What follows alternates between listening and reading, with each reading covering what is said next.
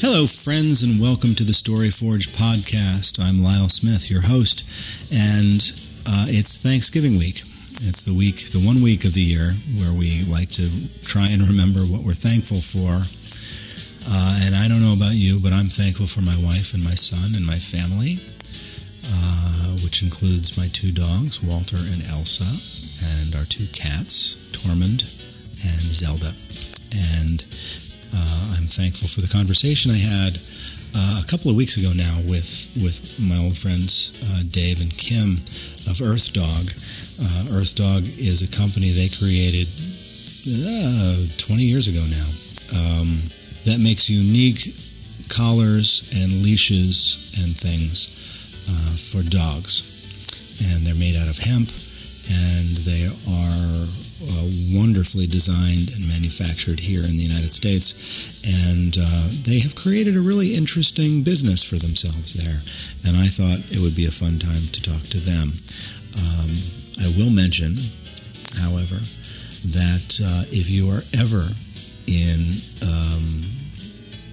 a bad mood or feeling down, or maybe be unsure of how to correct an attitude that you're battling with on any given day, just visit the Earth Dog Instagram page and scroll through for a few minutes, and you will see a miraculous number of wonderful, cute, adorable dog photos, sometimes with their owners, and you will not be disappointed.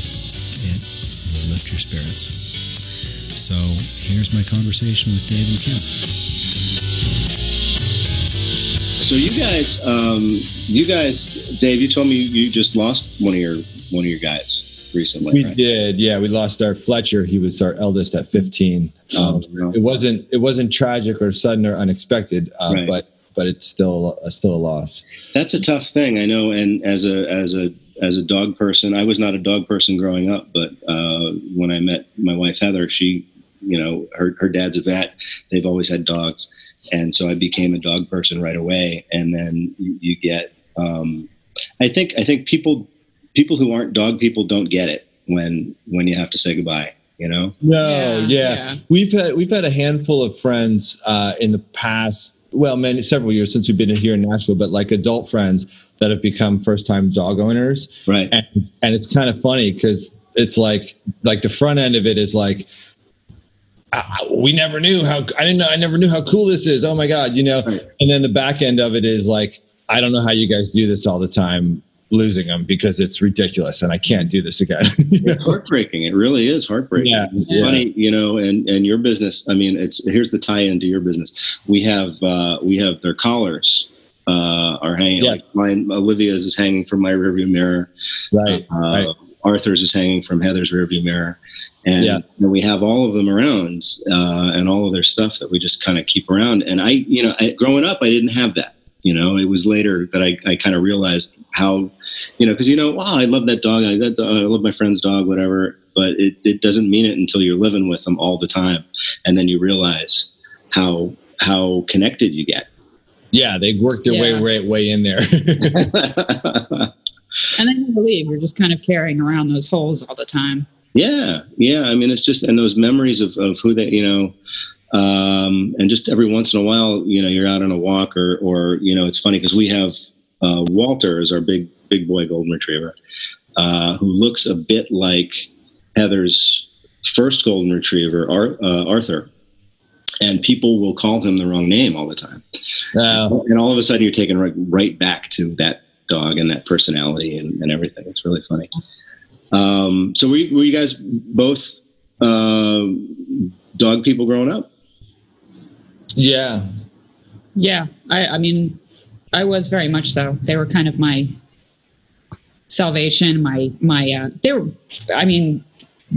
I think a lot of the reason why I'm who I am is because of the dogs that I had growing up. They were really important to me. And then I met David, and he had always had, the family dog and all. And then we kind of, those two things merged and we intersected and went a little far afield with, a ton of. That's fun. Well, you guys have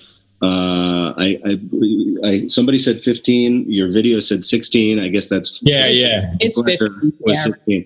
So are they all yours, or are they fosters, or how does this go in your world? Things kind of changed about 10 years ago. We used to foster when we moved. I'm just going to kind of go straight, because in New Jersey, it's very different. Like, there's not the unwanted dog population. Right. When we grew up, it's like dogs had homes, they lived in the house. Right. And so when we moved to Tennessee, it was kind of like, it was an enormous adjustment, because it's not the same here. And it's changed a lot in the 26 years, but it hasn't changed enough. Right. So I had 2 dogs when David and I met, and then I convinced David that he needed his own dog when we moved here. So we had 3 dogs. And we bought a house shortly after moving here, and dogs got tossed over our fence, and literally. Seriously? Wow. Yeah. Yeah, I mean, from a friend. Knew the person, but, okay. that's changed the story when people know that you do rescue and stuff. So we fostered for the local Humane Society for a lot of years, and a lot of dogs came in and left our house, and at some point it kind of just changed. Like, we kind of lost faith in the fostering system that we were working with, and whoever comes in is staying, and as long as they're happy here and they can get along, and they just stay. We do some really rare fostering in really rare cases with a good rescue group that we work with a lot here, but for the most part, they're yours. It's in days. And the reality is that, when you know that you can do 16 or 17 dogs, it's kind of a never ending circle, because you want to honor the dog that you just lost. And the best way to honor that is to give another dog a home. So, 16 is pretty much our number, and it'll be that again. So, right. Well, that's interesting. It's fun. Well, the funny thing is, I'm looking. Elsa is lying here at my feet. Elsa is our white golden retriever. She's the younger one. And when we got her, I came home one day. We were still living in New Jersey at the time, and I walked in, and the playpen was out and around in the kitchen. I'm like, what's the playpen doing out? And I got up and I realized there was this little white fluff ball bouncing around inside the playpen. That's my dream. Who, as I came in the door, was let out of the playpen to run to me. I picked her up and I said, "What's going on? What's this? And Heather tried to explain it to me and said, "Oh, well, don't worry. We're just fostering her till we find her a good home." And I looked at her and I'm like, "Who are you, kid? Come on." Yeah, I'm pretty bad at it too. We've actually had one recently where she came in as a foster, and I was just within like a week. I was just like, I can't let this dog go, Cam. Like, I don't know what we're supposed to do. No, there's just they like you said, they worm their way in, and they're and they're sweet, and they really are. They truly become family. It's funny. So, you guys moved to Tennessee, and I'm trying to get the timeline straight in my own head, because I was reading your materials earlier. It was like end of '94, so like mid '90s. All right. Yeah, we came here. So the Earth Dog concepts developed there. Yeah. And pretty soon after we were here, like '96, I think we started kind of kicking tires and talking about it. Right. I think it was '97 when we actually had a business license. Right. That's cool. So, and Dave, you're a musician. Yeah, drummer, as you know. And that's how you make your that's how you make your living, really. Yes and no. I mean, since Earth Dog started, that's really always been like the main source of like the money. Okay. The drumming is an as well kind of thing. Okay.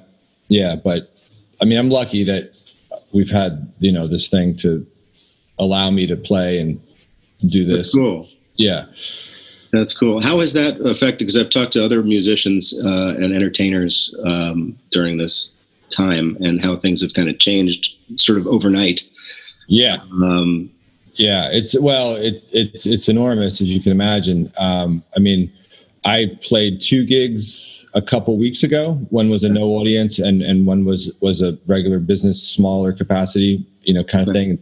Bars starting to open again.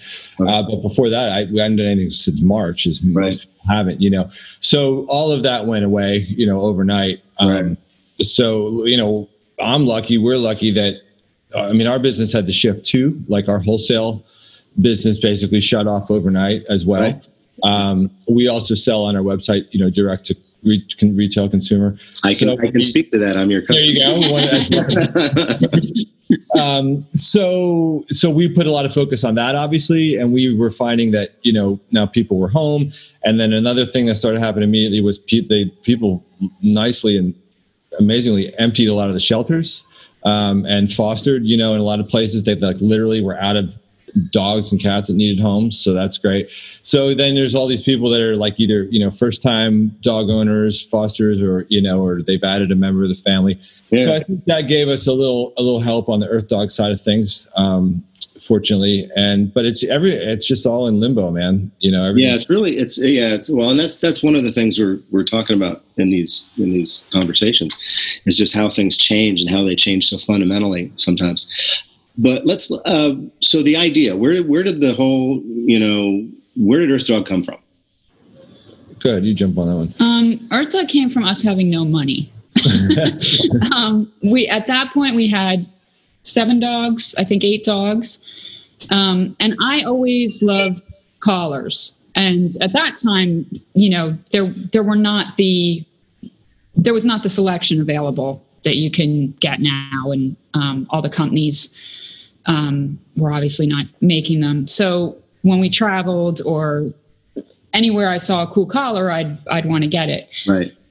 But with 7 or 8 dogs, I could very rarely afford the cool collar. Well, the cool collars are pricier, and when you have 7 of them, that gets a little crazy. A lot of we did not have a whole lot of money at that time. We were struggling, and it was a lot to just feed them, and medical care is. Now, I will say that the cost of caring for them in Tennessee is significantly different than in New Jersey, fortunately. Okay. So it was that was an easier burden to carry. Right. But anyway, so we just kind of got the idea of making our own collars. Mm-hmm. My mother knew how to sew, and she tried to teach both of us how. Okay. And I was horrendous at it, and David was fantastic at it. And he had the idea of hemp. So we got some hemp, and we went and we found some trims that we really liked, and we just started making them for our own dogs. Mm-hmm. And at that time we were fostering for the Humane Society. And so we were putting them. I'm sorry to interrupt, but somebody wanted to say something. This is Aiden. Aiden, this is Dave and Kim. Nice to meet you. I'm Aiden. They're in Nashville, Tennessee right now. Awesome. Well, it's really nice to meet you guys. Nice to meet you. Oh, awesome. I've showed you some of his stuff. I heard you're playing. Yeah. Congratulations. He's having fun with it. I mean it. 40 years later, I still love it. That's cool. So anyway, we're just talking about their business. They made the collars that we got for Walter and us. They're amazing. Thank you. Very good. They are very cool. And it was funny because when they arrived, I love the designs. We got the Ohm one for Walter, and one of the ones, the orange one with the little flowers on it. But it was neat because they came, and I'm trying to figure. I'm like, how do we get where's the clasp? How does this work? And I'm like, wait, they just slip over their heads. This is cool. Got the martingale type, right? Yeah. They're really it's funny. They're amazing. They're awesome. Oh, sweet. Thank you. Thanks, man. Good job. Yeah, that's their business. That's really cool. All right, man. We're gonna. They have a limited time, so we're gonna. Okay. Well, it was really nice meeting you guys. I hope you, Aiden. Hit those drums hard. Sometime soon. Oh, I will. What a sweet kid you have. He is a sweet kid, and he is like the most politest kid. And when we get compliments, I'm like, how did you do that? And I'm like, it kind of came. Well, I mean, a lot of it is him.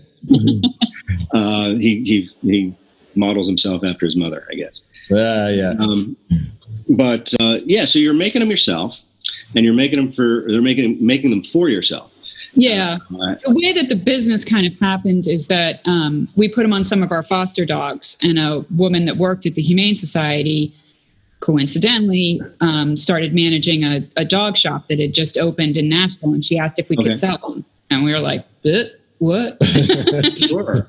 Well, and then you go from, I made a few, and now there's an order for a certain number, and you have to scale somehow, right? Yeah. Exactly. We often laugh because I have the first invoice, and it may have been like 16 collars or something, and we delivered half, and then 2 weeks later delivered the other half. So we were fortunate to have some pretty patient people with us at the beginning.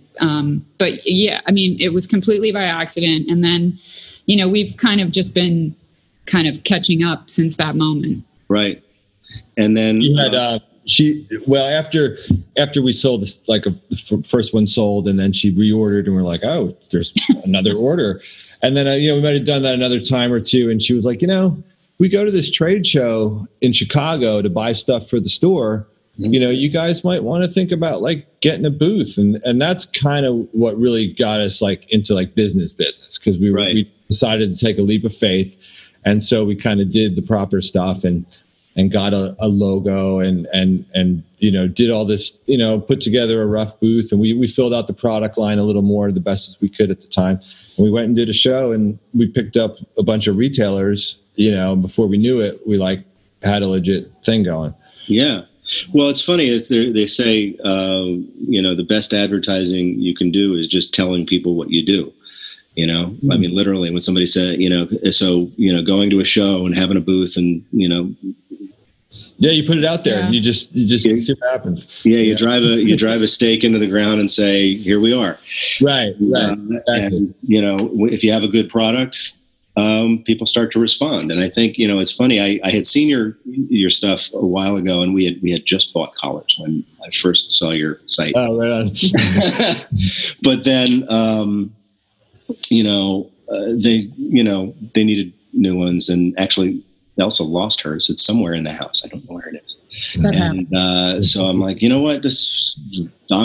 buying them. I got these too, and I love them. They are so cool. And well, thanks.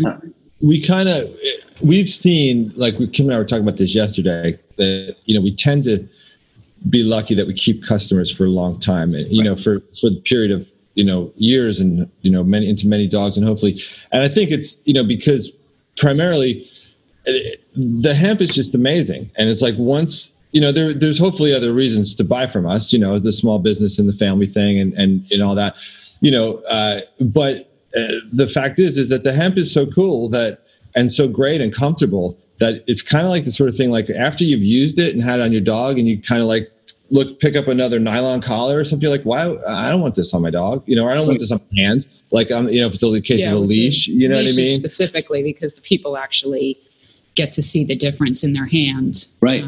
Yeah. Sometimes we'll allow our dogs, more discomfort than we will ourselves. Right. Well, yeah. I mean, you're not thinking about it, you don't physically experience it yourself. And it feels good. And, the designs are just really, they're fun. They're interesting. They're, they kind of express, I found myself kind of trying to pick out the one that expressed their personalities best. Oh, yeah, that's exactly it. Yeah. I mean, that's kind of the whole deal. And that was what I was always looking for. Right. And there are some people that, want a solid color collar, or they want all their dogs wearing the same collars. Right. I'm not from that. That's not me. Our designs are kind of specifically designed for the dog that they're named after. Right.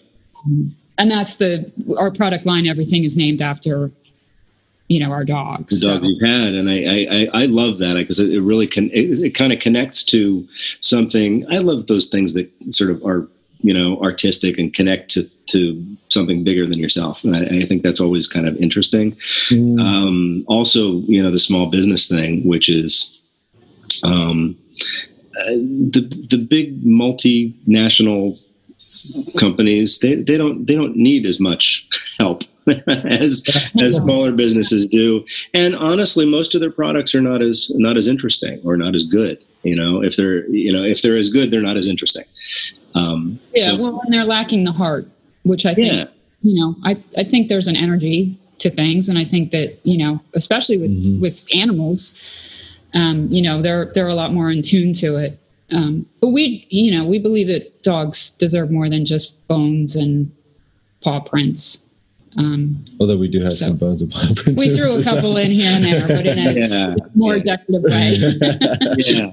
But they're, and that's it. It's the connection, and it's a connection. Now they have a connection to you guys, and somehow in some weird way we have a connection to Nashville that way. Right. Yeah. It's kind of cool. It's kind of cool to think that way as like a personal connection. To me, the collar is the most important thing, because it's what you have left. Like for us,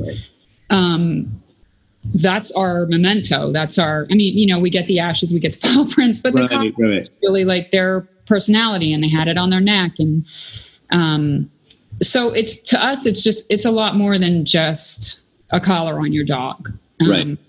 So, and to anyone listening to this, one thing that blows our mind constantly that we never can wrap our brain around is when people pass a collar on from dog to dog. If you're hearing this, don't do that. Don't do that. Get your new dog a new collar. Even if it's not from us, just get that dog a new collar. Yeah, no, I get one collar for their lifetime. That's another one. I've had people ask if this will last their lifetime, and it shouldn't. No. You got to, step change, seasons change, get them, spiff them up. It's all they get. Yeah, no, absolutely. And hemp, why hemp? Okay. Or where did the idea of hemp come from? Well, that's where Keith Morrison. Yes, that's where I was going to go. I will tell you, it was from Keith Morrison. That's funny. Because he was, and this is an old dear friend of ours, Lyle and myself, and he was, and now Kim, of course, for many years, but just for the listeners, this was a high school buddy. He had these hemp shorts that he wore one summer religiously when he used to go out and gig with us and do light and hump the gear and sell merch. Keith, whatever needed doing, he was doing. And so it was Tommy Ferrani was running sound, and Keith was doing everything else. And so he wore these hemp shorts like all summer long, and he used to what's the word? Proselytize? Yeah. Proselytize about them. And he would every once in a while, I would like, dude, you ever going to change those shorts? He's like, no, feel them. They feel great. I've been wearing them all summer. I'm like, I know. He's like, they don't get damp and weird. They're dirt. When I was like, well, what's the deal? He's like, they're made of hemp, David. And I was like, okay. So, fast forward however many years later it was, and Kim was like, we should make some collars. And I was like, all right, well, and I was thinking, what will we make about them? I said, Keith had these hemp shorts that were like really durable and cool. And we wanted the eco thing. Like that's important to us. And so that seemed to fit the bill. So we bought a few yards. We found a supplier in LA and bought a few yards of canvas and kind of figured out the way we wanted to do it. If we layer it up a couple times, take a strip and layer it up, and then we sew the trim on. And like Kim said, we didn't have a sewing machine, so we were visiting home and had her mom. They said, hey, sew this strip on here, and then here's the hardware. And before you know it, and we threw it on a dog, and we're like, it's kind of working, like how we thought it would, Right. The funny thing is about that, like the hemp specifically, is like this was 20. I'm just going to say 20 plus years because I don't want to do the math. But it was like pre-usable internet.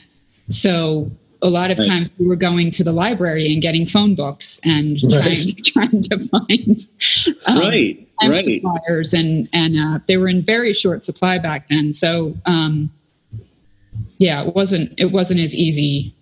Well, yeah, back then, it's funny because I laugh because they used to call me a web developer in one job, and I was like, no, I write the stuff. I don't develop the site.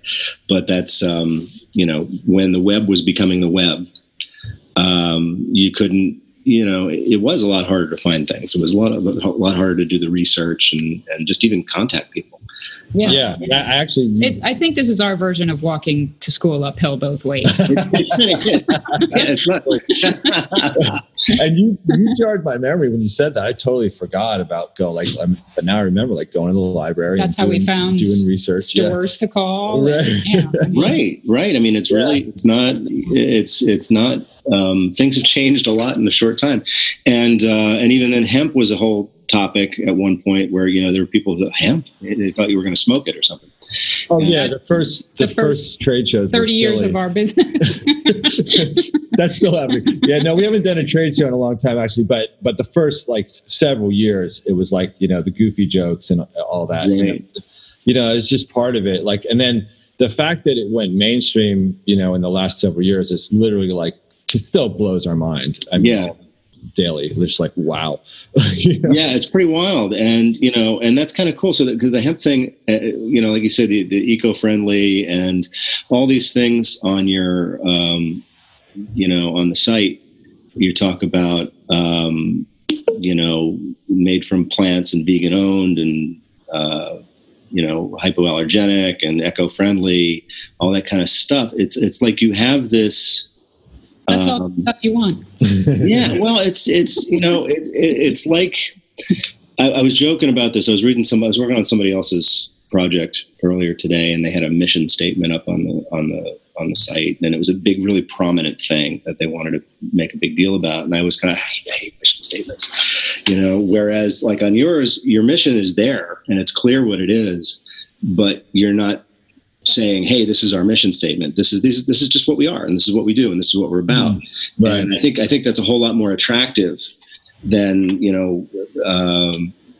that's the marketing language version of Keith proselytizing is short. Yeah, that's right. Because it's just that passion comes through clearly. That's it. That's interesting. Yeah, I think that's true because we are what we are. I mean, we love dogs and we want them to be safe first and foremost and comfortable and look good. And, but we've got 15 dogs. We can't do anything about that. Right. Right. Well, also Kim and I both, neither of us are particularly good salespeople in the sense that that's not really our personality and so, but we could go do our booth and do our shows and sell because I couldn't. Well, yes, you I was could. terrible at it. I mean, I'm just not. Well, what I was going to say was because we're just talking about stuff that we know about. And like you're saying, it's just that's just us and it's just honest and what it is. So I think what Kim is saying is she wasn't good at pitching someone. I was good at talking people out of starting a dialogue with them. Or, sure, you want to buy that much. But once they start talking about, get into a conversation about dogs or the products or the eco stuff or the hemp, it's it's not a sell. It's just a conversation. Yeah, exactly. You're just telling them about what it is and why you did it and why you like it. Right. And that comes through. I mean, there's an authenticity, and that's a word that gets thrown around a lot. But when it's real, it means something. When that clear authenticity of who you are and what you're about comes through.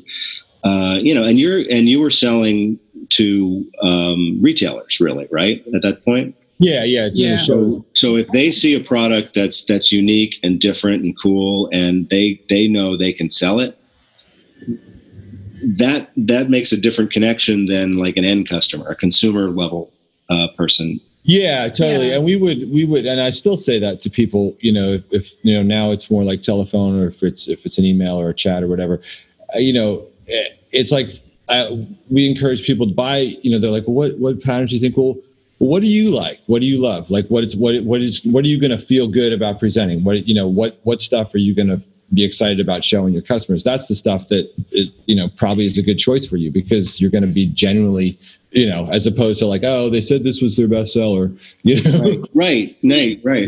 Part of that is that we can do that because we have the luxury of selling to small businesses. We sell to any of the big box stores. We've never wanted to, and we never will. We don't list our stuff on Amazon or anything. So, we're basically talking to people who are our compatriots. Like they're Right. doing the same thing we are. So you have the luxury of saying like, buy what you want, because you'll be able to sell that. Right. Rather than just somebody that wants your, what are your top sellers? And right. That's an interesting thing with the big box stores too, because it's another part of that authenticity of who you are and why you do things and why you're doing it. Can you ever see a situation where you change that idea? No, I mean that's the sale for sure. There was, she and I, it's tricky being in business with your partner, right. And we've learned a lot of hard lessons about that through the years. But back in the day, as they say, like when we were really like ramping up and doing these shows, we would get approached by some of the reps from these stores, and they would talk about, hey, we can put you in this many stores like that, and blah blah blah. What's your distributor pricing? And basically, as far as like the business end of stuff goes, there's your retail, and then there's your wholesale pricing, and then under that is your distributor pricing, which is the price you sell the product to the distributor, then they take their cut, sell it to the stores. Right. Well, we never had distributor pricing. Our stuff was expensive to make and expensive to work with, and we were just kind of hoping we could make a living selling at the wholesale. Right. So it wasn't really an option, but I was always like, out of the two of us, I would be the one that'd be like, well, let's look at this. We can get a lot of stuff out there, and like we can be. And Kim was always just like, that ain't us, dude. Like that, like no, we're not doing that. And all these years later, I can say very much to her credit, because it is for a business like us, and we've seen it's happened to others. It's kind of a little flash in the pan. Like Target might have your stuff for a season, and you might sell a ton of it. And then they're going to change that line out the next season or the next year, and you're not in Target anymore. And then all those retailers, the mom and pops that bought your stuff, are like, they go in Target to get their toilet paper, and they're like, what is this doing here? You know what I mean? Like, and then they don't carry you anymore. And so those stores are just chewing up small businesses. It doesn't matter if you're a manufacturer or a retailer. They're just chewing. Yeah, there's really sort of a cannibalistic element to that, and not just that, but once now you're making that jump from the number of products you're making. Physically, the number of pieces you are creating and putting into the world that weren't there before is going from a certain number to a much, much bigger number. Yeah. And those each piece is going down. Yeah. And those that don't get sold may get thrown out or may get given away or whatever. Yeah, they sell them back to you because you have no choice. But the reality is that we knew that we always wanted to be a home-based business. Like we weren't going to, take our dogs to an office park or whatever. And that went for the same for our sewers. We use independent contractors who work in their homes, and we've always been committed to that. So to me, the big box stuff was never even an option. To me, it's like you don't make those decisions. You don't make decisions based on money, and especially something that was about my family and our dogs. And because you start to lose some of that. You lose that heart you were talking about earlier. And that went for Dave's drumming and everything. So to me, it was never an option. But the reality is that even if it was an option, it really wasn't, because we were growing very grassroots. And up until 2009, we were kind of just holding on. Like stuff went a lot better than we could have ever imagined. Nothing was planned. So obviously it was more than we imagined, but we just never got caught up. So the idea of, having to ramp up manufacturing that much was just not even really something we could wrap our brains around. Right. And ramping up and inevitably when you ramp up manufacturing to meet a large order or a large number, you run the risk to that end. It's not even a risk. It's almost an inevitability that the quality of the product is going to change. Absolutely. Yeah. Yeah. And what most small manufacturers end up doing at that point, and we saw some competitors do this, is they move the manufacturing overseas. Yeah. And then you're participating in that game. And like you said, then the quality's going down. Then you lose your control. Yep. and it presents a whole host of problems. Really, like Kim said, we just wanted to be home and make a living. Right. We didn't have like dreams to like conquer the pet industry or whatever. That's, what I mean? It didn't matter to us. Like, we just do our thing and make a living, That's cool. That's cool. Yeah. So you have the people, the sowers, cutters, sowers. What do you call them? Sowers. Are mainly local. That's right here. Yeah. Yeah, they're local, and they come and pick up once a week and drop off, and then they make their own schedule. Right. Do whatever they want to do. That's really cool. I like that part too, because it's for those of us who and I'm not. I understand the nature of a global economy and all that kind of stuff, and things, are shipping back and forth in big boxes to China for T-shirts and whatever. Yeah. I get that.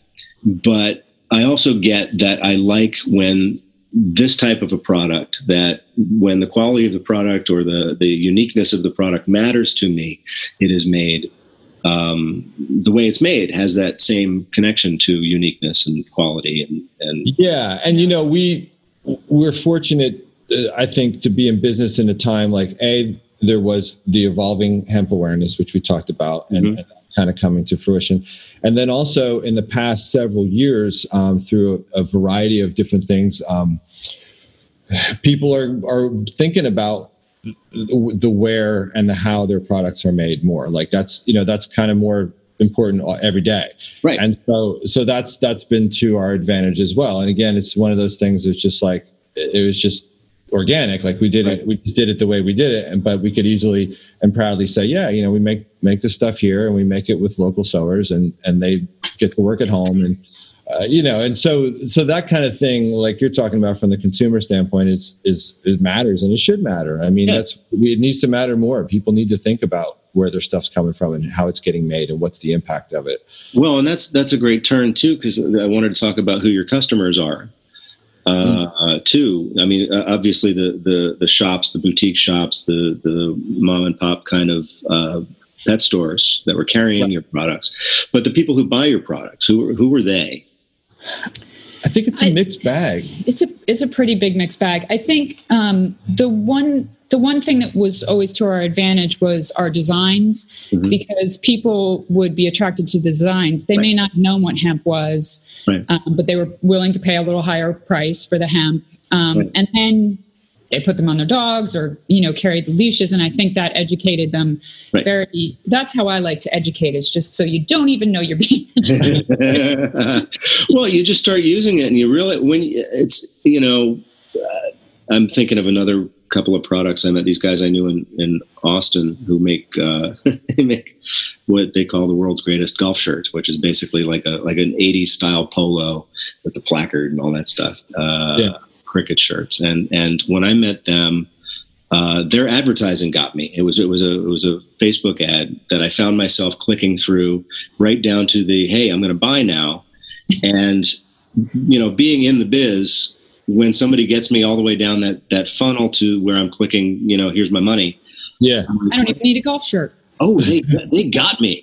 and I got the shirt, and it came, and it's, it's organic cotton and all this other, stuff that they do. And, and I got it, and I'm like, this is when you hold a product that is a really well-made, good product, it's different. It's a different experience as a consumer than if you're, just, buying the can of tennis balls to whatever, I don't know, mass-produced something, whatever it is. So it has, and then all of a sudden you have that sort of personal connection to something, and that's where you get, I think, Dave, you were talking about sort of long-standing customers, people who keep coming back. That's where you get that connection with the product. Yeah, and I know what you're saying in the sense of, especially now that, within the age of internet shopping, so much that we do is online. So, you're the time you're purchasing, you're buying a representation of what you're hoping it is, right? Really. Right. And then, like you said, you don't know until it's in your hand. Right. And so we like to think, and we have heard that, people have left either a little sweet review or a note back that says, like, this was a lot like sturdier than I expected, or the quality is evident, or whatever it may be. Because we've all had the opposite feeling where you open something and you're like, oh, this is not what I thought I was getting, and we don't want to be that, for sure. Well, we I guess like everybody else, we've been doing a lot of online shopping over the last several months, right? Because we weren't going out anywhere, and and a few of those things that you order without really thinking, oh, that looks cool, click, buy. Right. And when it finally arrives, and it's inevitably the one that arrives like a month later that you forgot about. Yeah. With the Chinese lettering or the Asian lettering on the label. And you're like, oh, yeah, that's really not what I thought it was. So it's something different to, opening an Amazon package and opening a small business package. The Amazon thing may be more professional, but there's a different level of excitement. Right. Well, you know what? It's interesting because when the stuff came from you guys, and I have not told you this, like you said, there's a certain level of excitement. Oh yeah, I remember I bought that. Let me go open it. And you feel a little bit like a kid on Christmas opening the gift, and you open it up, and your packaging, the way it was presented, was like, I didn't want to take the labels off right away because I was like, oh, I like the way they did this. This is really cool. But I'm a big geek for that kind of stuff. But I thought that was really cool. I'll give you a little sidebar on the label since you mentioned it, because this is kind of funny and true. Our product labels are like a craft printing, craft stock, with our logo and minimal size and, some basic information that you need. Right.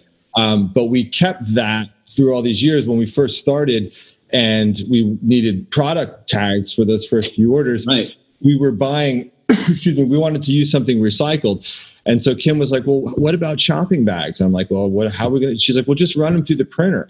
So the first bunch of Earth Dog tags were literally cut up Kroger bags that we would cut into paper size stuff and run through the printer.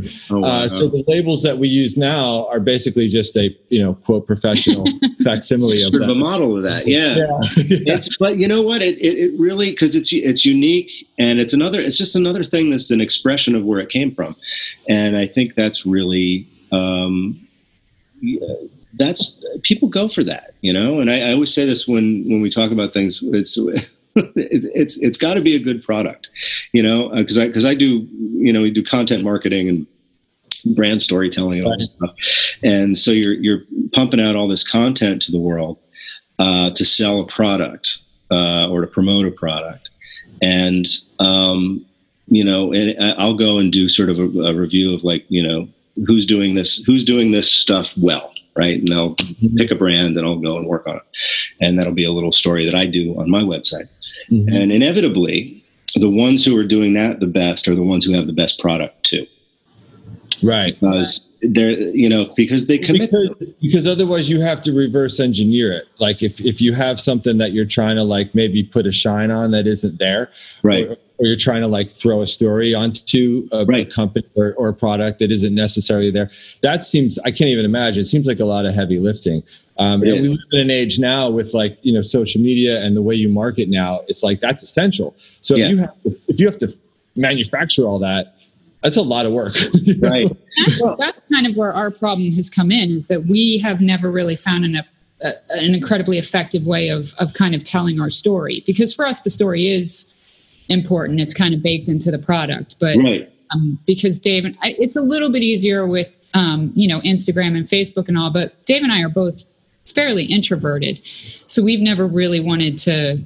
Neither one of us is comfortable kind of in front of the camera or video or anything. Right. So sure, you're a drummer, you're in the back. Exactly. And drummers, holding it all together. Drummers, as are most of those positions on the stage, they're all a certain personality type. And, there's the singers are the singers for a reason, Right. Right. It's not just because they can sing. We don't have a singer. Right. But I'll tell you what, the one thing you mentioned Instagram, I was just flipping through your Instagram feed before we got on this call. And anybody out there who's listening to this, if you're having a bad day or you're in a bad mood or you're disgruntled about something, just go to the Earth Dog Instagram page and just scroll through it for a little while. It will cheer you up because it's just. Oh, thanks, man. It's beautiful dog after beautiful dog after beautiful dog, and it's great. Shout out the handle. It's at Earth Dog Life. At Earth Dog Life, it is awesome. Yeah. So yeah, we'll put that in the show notes too. Right on. Well, thanks. Yeah, it's fun. That's actually, like Kim was saying, with our nature and all, so we're not like the most like look at us kind of personalities. So the social thing is always a little funky for us on both the personal side and the professional side. But that said, we have, I feel like, hit a good stride with the Instagram, and we do find it fun. Because, you get this content and these tags from customers, you put stuff out into the world and then you get to like kind of digitally, virtually, whatever, meet, these dogs that now are in your stuff all over. And that's really fun. Right. Well, and your type of customer again is, you say they're a little all over the map, but they're, they're dog people. And they love love their that's dog. The one commonality for sure. Yeah. And dog people express love and emotion, if to nobody else, to their dogs in public all the time. Right. So they have these little snippets of stories and photographs that they share to you, and you share your it's also menagerie of animals. There's a built-in connection, so I had a blog. I haven't updated in a while, but it was called Earth Dog Life because my original idea was that like to make kind of a community. Right. I didn't really have the wherewithal to do that, so it didn't happen completely. But they're hard. They're hard. Yeah, they're hard to maintain in that way. But that's like what the Instagram, everything kind of is evolving out of that. Right. But I'm in communication with a customer right now. She lost one of her dogs a couple weeks ago, and we've just been kind of sharing back and forth. It's, like a lot of it is not just about customers, because there is a connection with animals. There is they become something different in our life, and everybody kind of, I feel like none of our people are going to be like, oh, well, it's just a dog, which you hear pretty often in the common world. Yeah, but that's it. I mean, that's kind of where we started with this is that, if you're a dog person, I think if you weren't empathetic before, you become more empathetic. You become more, and our dogs have voices that we talk around the house with. I don't know if everybody does that, but we do it. Yep. And so they're, and my father-in-law, the veterinarian, says always be careful not to anthropomorphize your animals. But they're there. They have personalities, and so you connect with them, even if you're somebody who doesn't like people that much. Yeah. Well, actually, I would say that's probably another trait among many of our customers. For sure.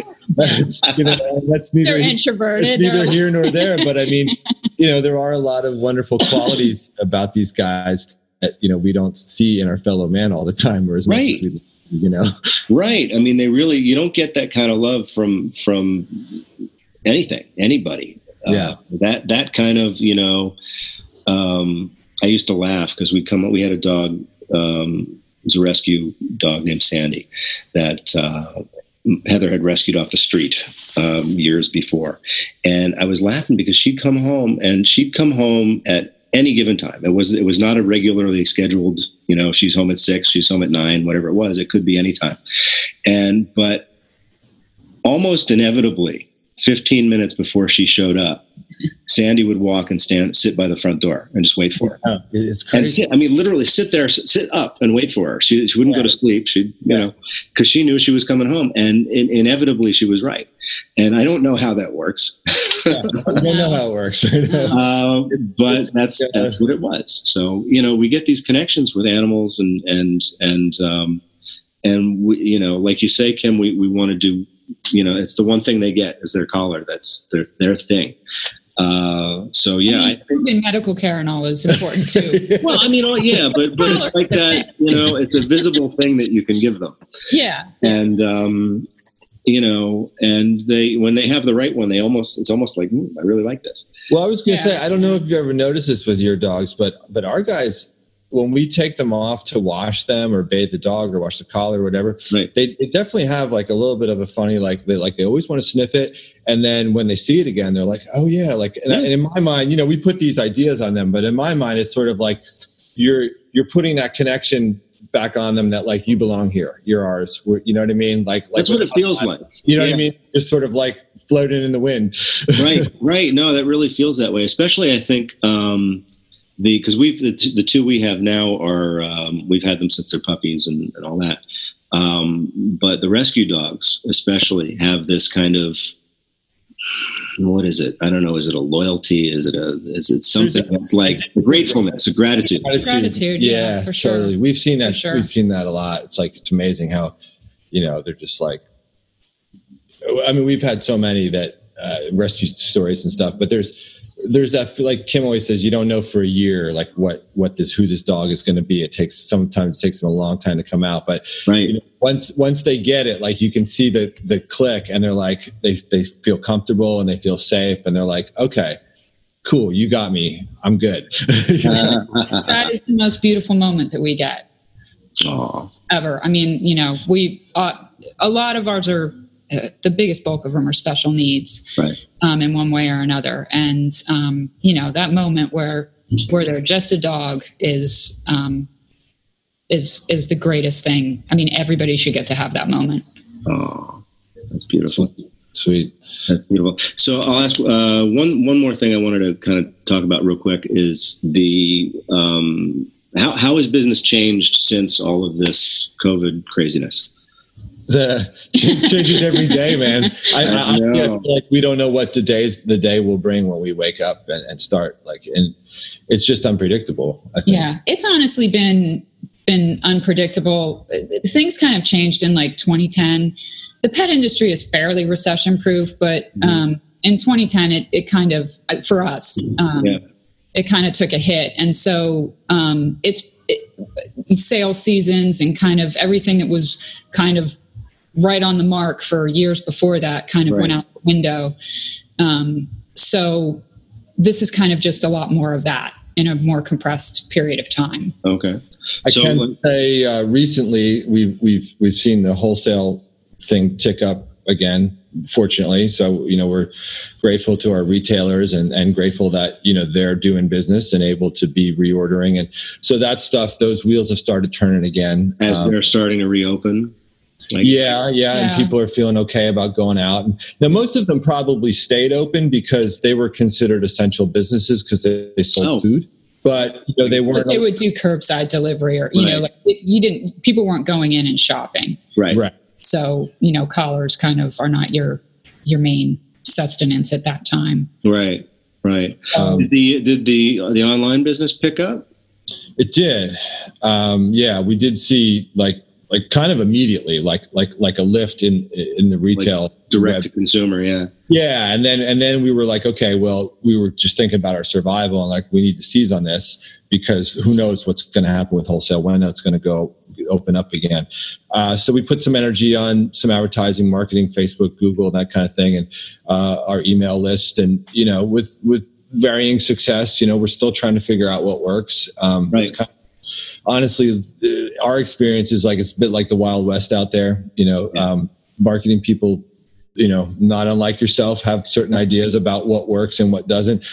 It never works for us. Well, it's tricky. It's always, especially when you start talking about online advertising, it's there's a lot of testing involved. There's a lot of sort of we'll see. Try this. We're in such a specific niche that it just it kind of, I think we have what we have and we're kind of right. Yeah. I mean, we're fortunate in that, in terms of the way search works and Google and, we have this, as they say, quote authority, with our name and domain and the niche that we feel, like Kim said, if you're looking for hemp, dog, anything, right, or leash, harness, whatever, you're going to find us. We're going to be number 1 or number 2 on Google, I think. It seems to be the case. So, but that's a certain little sliver of people that are specifically looking for that, Right. So we're hoping, as of course, always to reach, just the general dog people that are interested in the kinds of things that we do and go, oh, well, this might be for me as well. Finding those people, as you say, is trickier. It's testing. It's mining the field a little bit. Yeah. I mean, it's like I could see you guys being the people who are like, I want to buy something special for my dog people, that audience, whatever that is. And maybe it's holiday time or totally kind of stuff. We buy Christmas gifts for our dogs. Right. Yeah. A lot of people without 15 dogs, our dogs get nothing at Christmas, but a lot of people do that. They get Christmas carols is what they get. That's right. The joy of being we've been sort of mining this this little catchphrase at the holiday time, like with our advertising, quote, "Don't forget the dog." I like that. I like that a lot. It's like, you're right, sure, everybody's shopping for their people, and of course everyone's like, one for them, one for me kind of shoppers. Right. Don't forget the dog. Don't forget the dog. I like it. In a leash. I like Something for you and your dog. Right. Or your friend's dog. Very good. Well, my condolences on Fletcher. Thank you. Sorry to see that happen, but 15 years is a pretty good stretch of the legs for. He was a champ. Yeah, he was awesome. Life. He lived life to the fullest. Excellent. I'd love to hear that. This has been a quick hour, man. We could easily do 2 hours. Oh, easy. This is no problem. Well, thanks for your time. This is a great conversation, and I love what you guys are doing. Thank you, man. We appreciate you reaching out and including us. So that was Kim and Dave from Earth Dog, and two awesome people running an awesome business. And I recommend, if you have dogs, go look at their stuff. If you have a bad mood or a bad day, visit their Instagram page, because it really does lift your spirits. And with the holiday season hard upon us, Christmas, Hanukkah, whatever holiday you celebrate, don't forget the dog. They're part of the family too. And that's it. That's Kim and Dave. Thanks for listening. If you find yourself enjoying the Story Forge, please give us a review at Apple Podcasts or wherever it is you listen to these things. It helps others find the show and hopefully enjoy it as much as you do. All recording, editing, and executive producing tasks are handled by yours truly, Lyle Smith of Nimblesmith, the content marketing agency. This podcast would not be possible without the sincerely excellent help of our friend and associate producer, Anthony Sergi, who produces numerous podcasts, including the truly wonderful A Guest in the House, about all things hip-hop. That's thestoryforge.com, all words separated by hyphens. You can email us at cheers@nimblesmith.com, spelled NYMBLESMITH.com. Thanks for listening.